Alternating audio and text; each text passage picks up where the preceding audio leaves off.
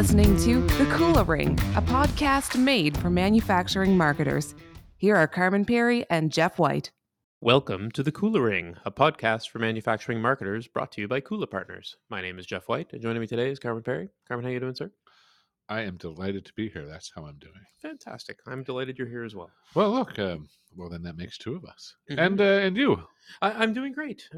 Nice. It's a nice fall day. And fine autumn Halifax day. Yeah. East coast of Canada doesn't get much better than autumn. Yep. I was able to bike here this morning in short sleeves, so there's only a few more days of that. I love when we get to be all Canadian on this podcast and talk about weather. It's there, and you kind of work in an A question almost every episode. Yes, I do. I've noticed, and it's my shtick. Yeah, it's a thing. Yeah, I like it.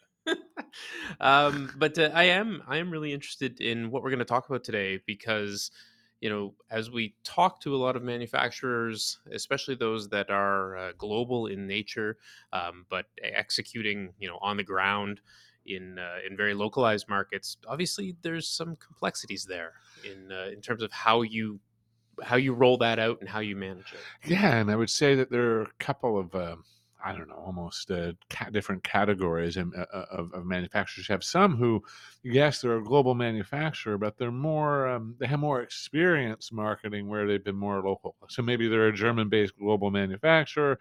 The German marketing is very well developed. Maybe even the European marketing is very well developed, but the North American marketing is not as much. Yeah. And you have obviously the reverse is true for organizations based in North America as an example. And then you have others that have been global for a long time, but just haven't done much marketing at all, or that marketing's been very distributed not centrally run. Right. Sure. So as you start to, and I think today's technology advancements and things of that nature, and just the marketing environment writ large, I think it has led people to want to take a more global coordinated approach often.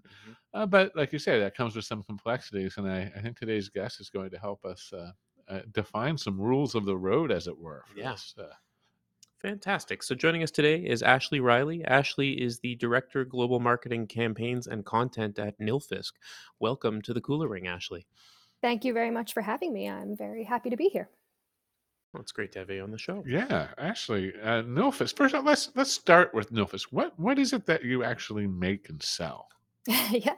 So Nilfisk is a leading supplier and manufacturer of cleaning equipment. So everything from the vacuums you see at a hotel to large centralized vacuum systems. Floor care machines is the core of our business. I often explain that to people as if you are in a retail store too late at night and you hear the hum of a machine coming along behind you, that's the kind of equipment that we make in the floor care space. We're closing, please go. We make the approaching home equipment. Yes, yes, exactly. And also pressure washers is a large part of our business. And we are a global company in 40 countries with distribution in many, many more. So And headquartered where? Headquartered in Denmark. So Brøndby, Denmark, which is just outside of Copenhagen. Well, Ashley, it's wonderful to have you on the show. And can you tell us a bit more about what you do there? Yeah, sure. So you mentioned my title, and essentially I am responsible for the campaigning and content that comes out of the global organization that is then passed down to our field marketing experts and localized for their markets. I also run the what's we now consider like an in-house agency in terms of supporting the local and regional teams with the types of content and creative that they need as well. And how big is that team? How big is your marketing team overall across the globe, and how big is this agency within that does the master planning and work? Sure. So my team is about 15 people in-house. We are supported by multiple vendor partners and outsourced creative teams across the world. So the number, fluctuates regularly, but we in-house what makes sense, and we partner with experts in other areas.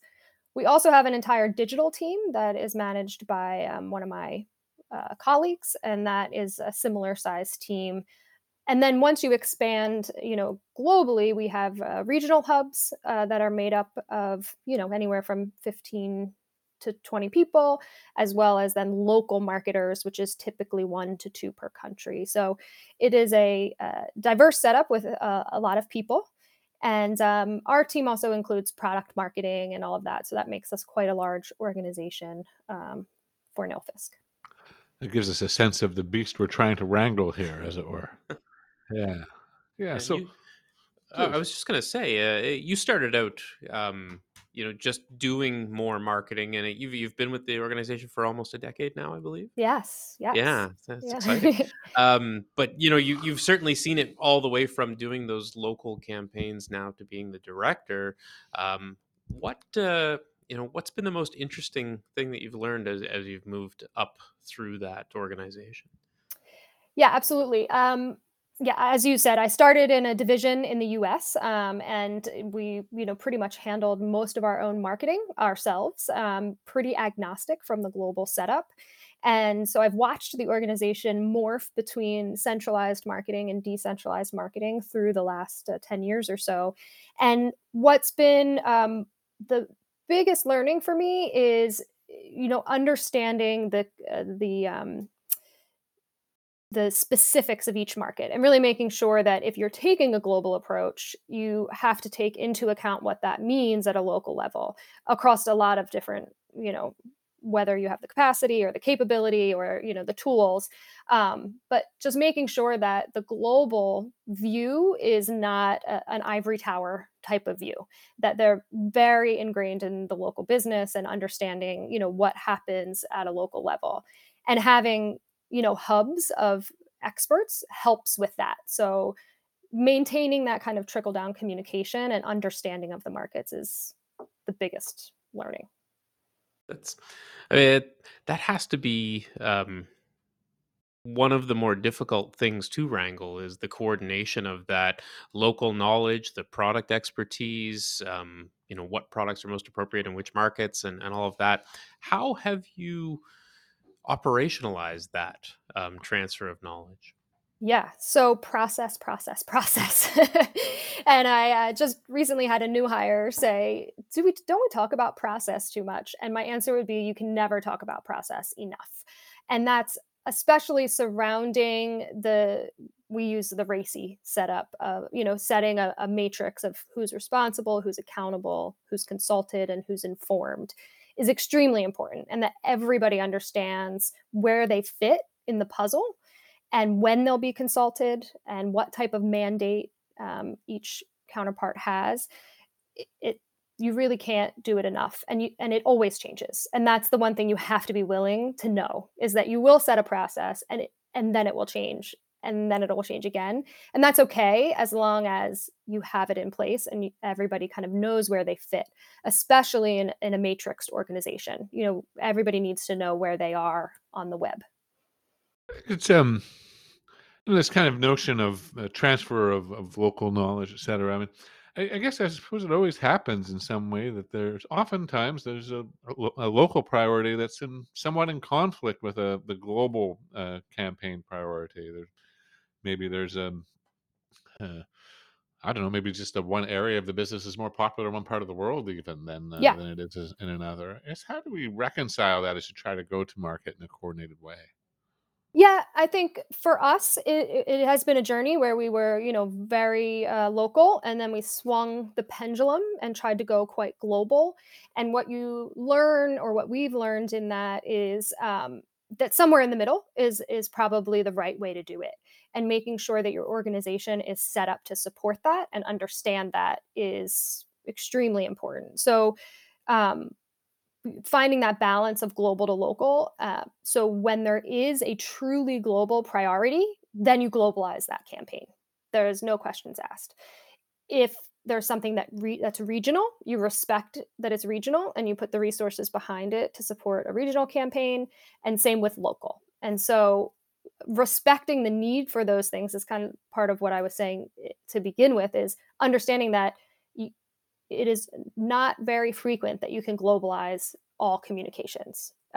Not only because different segments or product lines, but even the way cultures want to communicate. So in some cultures, they are very much give me the facts. I want to know the technical specifications.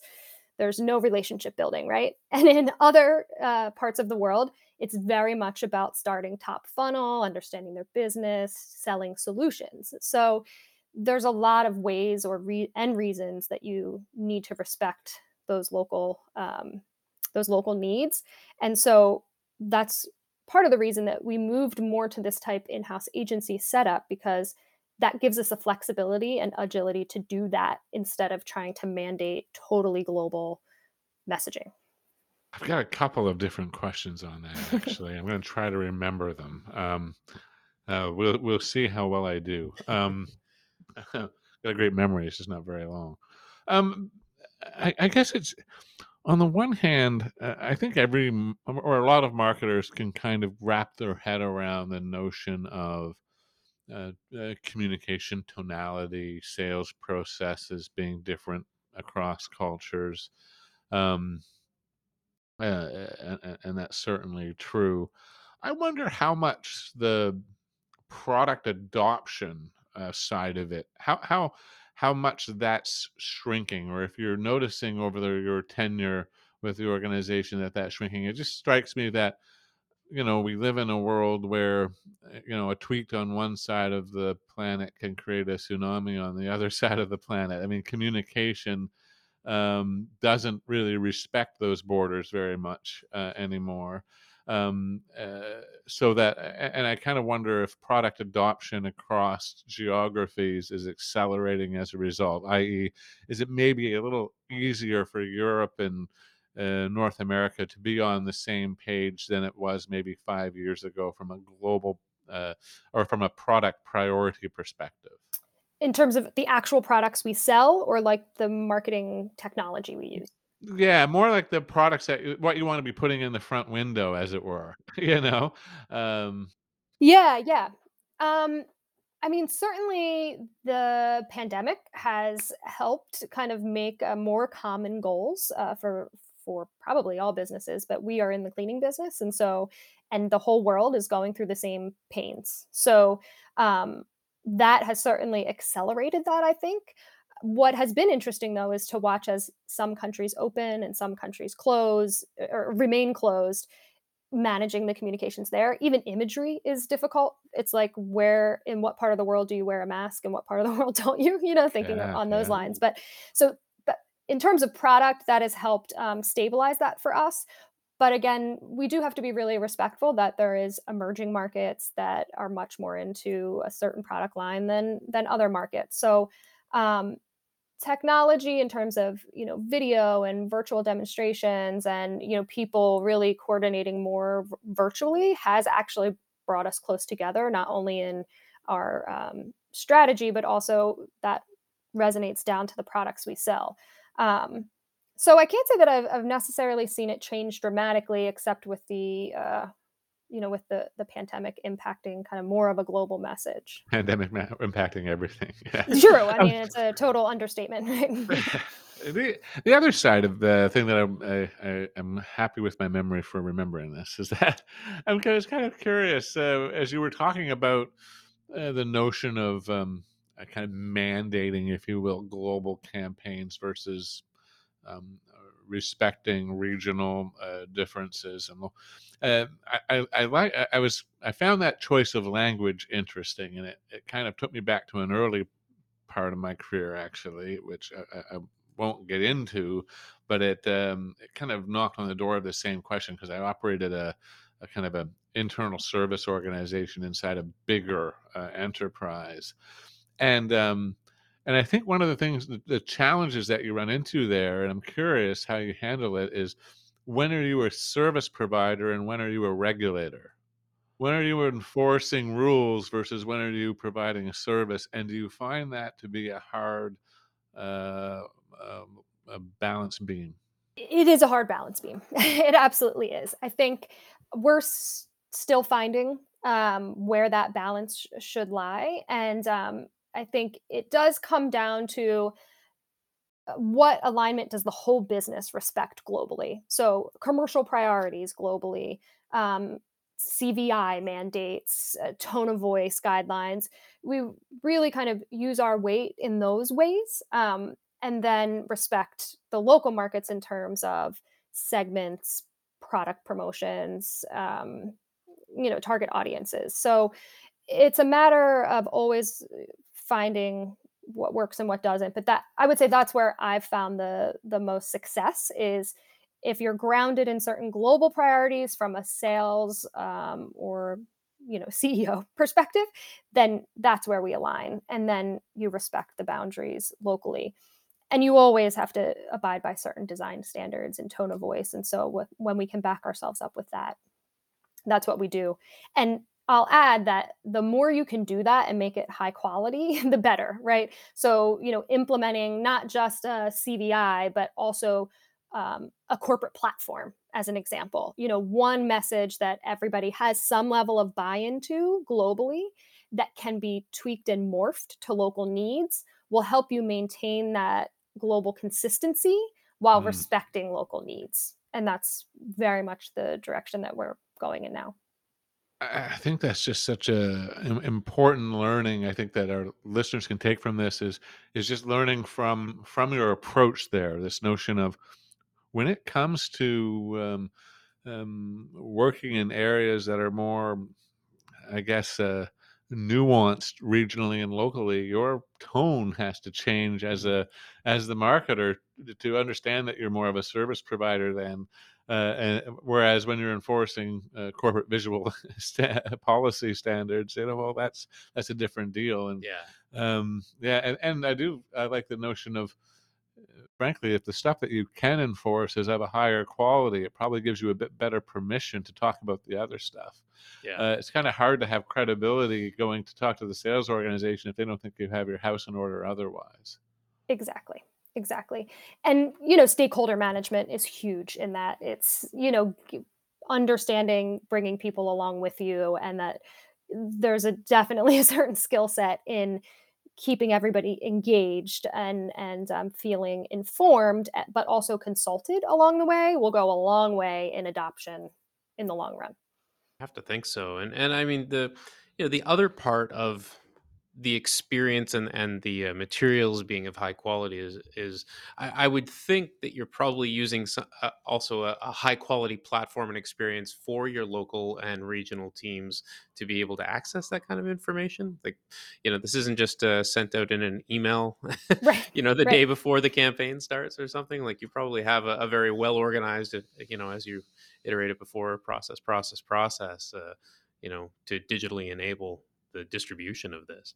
Correct, and we are on a journey. It's by no means perfect, but we have recently implemented more tools to help us with that. So, yeah, asset management tools, using proper marketing service type communication tools where there's a ticket system with high quality proofing capabilities, so the communication is always documented. And then a properly organized kind of shop that the local markets can come to access materials. That is a journey we started about a year ago and we're still on. But now we're at the phase of organization, proper tagging, sorting, all of those kinds of things.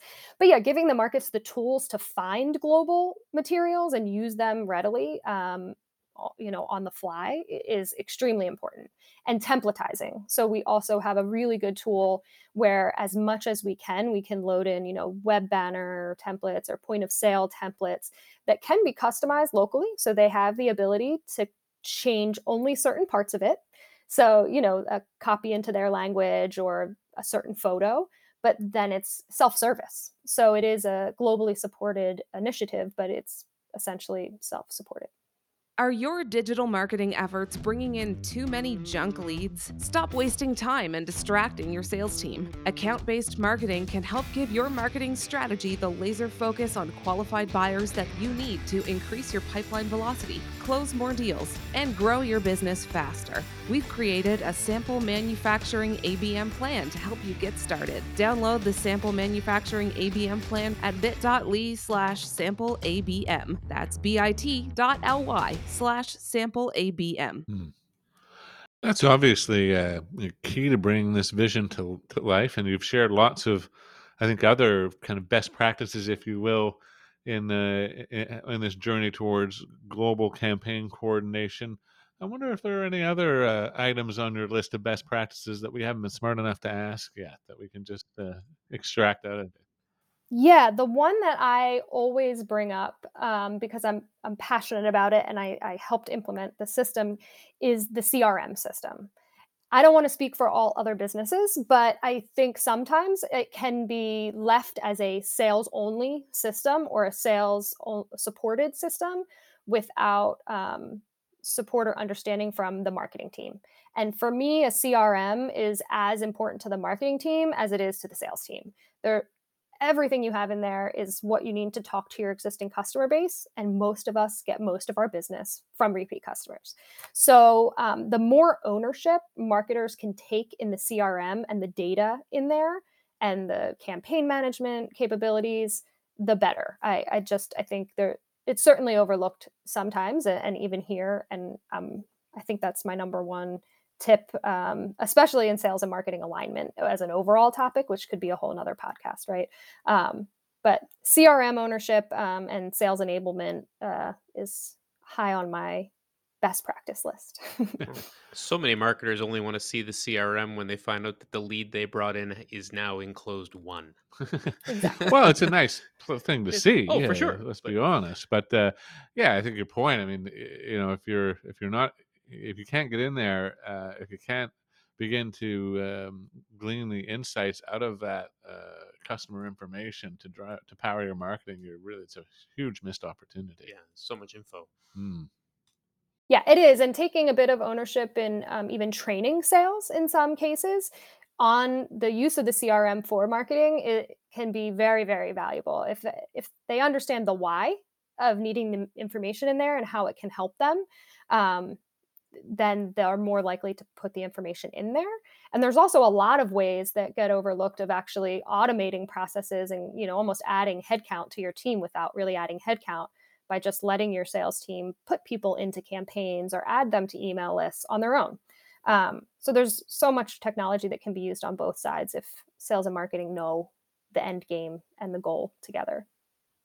And I think, I think too, you talked a bit about the struggles and the difficulty of coordinating with a very distributed marketing workforce. I have to think that it's even another level to be able to also do that with your distributed sales force as well. How I mean, it's fantastic that they can leverage marketing assets within the CRM, and marketing can leverage their knowledge and input, about specific customers in there. But how else are you engaging with sales and staying in touch with them? Because obviously, that's as important as having coordinated marketing on the ground. Absolutely. So, as I mentioned, a part of our structure, and I'd recommend for any structure, is not just having global marketing teams aligned, but really that alignment with sales being owned by the local and regional teams. So, consistent communication, um, and then, as many meetings as make sense, right, to maintain that alignment is important. But I also think, that it can really be the game changer when sales enablement becomes the priority of marketing. So we can market all day, and of course, we have to do that in a broader sense. But if the aim is to enable the sales force to then be able to sell based off that campaign or based off the tool that you've created, that is really, I think, where you can move the needle significantly, in an organization. So, yeah, I mean, I would prioritize sales enablement tools and content, as my title is content. It's not just marketing content, it's sales content, virtual demonstration videos, tools to help them sell, it can be all kinds of different things. But if that takes the same priority as a global campaign, then you can really start to see the difference. That I'm kind of. There's no way I could ask the question without you having to kind of almost like spill secrets about what really works well with a sales enablement. So I'm not going to do that. But I guess just where my head was at is like, yeah, and I bet the minute you start having those kinds of sales conversations about sales enablement content, that the hooks that you use in content start to change. You probably even start to look at the marketing content differently. Um, Maybe realize that some of the things you were talking about from a marketing standpoint aren't as important as some other items. Um, Yeah. I don't. So I kind of, I guess, one, is that true? That's probably the easier question to answer. And then two, is there anything that surprised you there? That is just, surprisingly effective that you didn't think would be, or that you can actually tell us about? That's a great question. I think to answer the main part of it, it's absolutely true. I mean, the salespeople, depending on how your organization is set up, are probably in front of customers every day and can really help guide your messaging and understanding of what's important to the customers. Um, I can't think off the top of my head of a specific example of something that surprised me, but I will say that making sure the people that you hire and the team that you build is invested in understanding those things is very important. With the kind of mantra of to know the customers and then make your business known. So that comes first. Know the customers, and sales is your ticket to that, right? And being willing to adjust your messaging based on their input, and that can be regionally changed as well. Um, is would be a great best practice for any company, I think. One of the things that we're seeing with a lot of organizations that are getting more experienced with, account-based revenue competencies, where they have marketing and sales, or they're not just well aligned, but they're working together, common KPIs, all of that sort of thing. Is that the and you alluded to this earlier, the customer service organization starts to come into play with existing customers. How are you? First of all, are you? And then second of all, if you are, how are you enabling their experience in terms of leveraging content in the CRM, or other things like that? Like, is part of your role in marketing to assist the That, e- that account expansion yeah, side that of the account equation? expansion side and the current customers?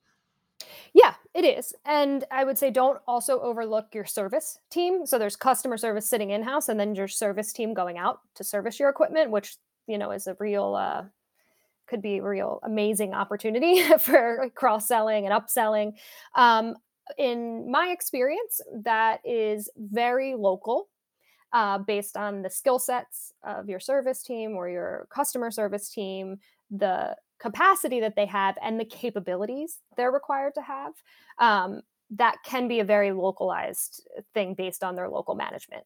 How much are they expected to be using the CRM and aligning and upselling? And at least in my experience, that tends to happen on a more local level. But the more that we can push that in terms of strategy recommendation with the field marketing teams that come to us for support, the better. So the way that we handle it is making sure that we have a checklist of all of the possible opportunities you can take advantage of. Do you have advertising space on your e-commerce site? Does your customer service team use a certain place to resource information? Do they have access to our web shop? Can we templatize emails for people? Those kinds of things. So making sure from a global perspective, you know the right questions to ask and the ways to push the local marketers. So they're also always remembering to think of those things. As I mentioned, in a lot of places, it's one or two local marketers. So, they've got a lot on their plates. So, as much as we can remind them about the different touch points they should take advantage of, like customer service and service, that's where we really try to chip in. Yeah, I think you're really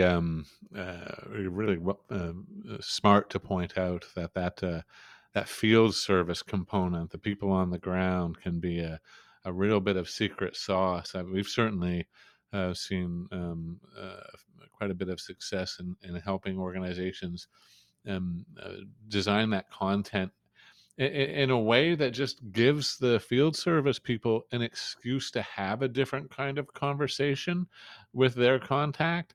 It's sales often isn't their main strength. That's not how they think about what they do, and they don't want a Right. quota on their head typically.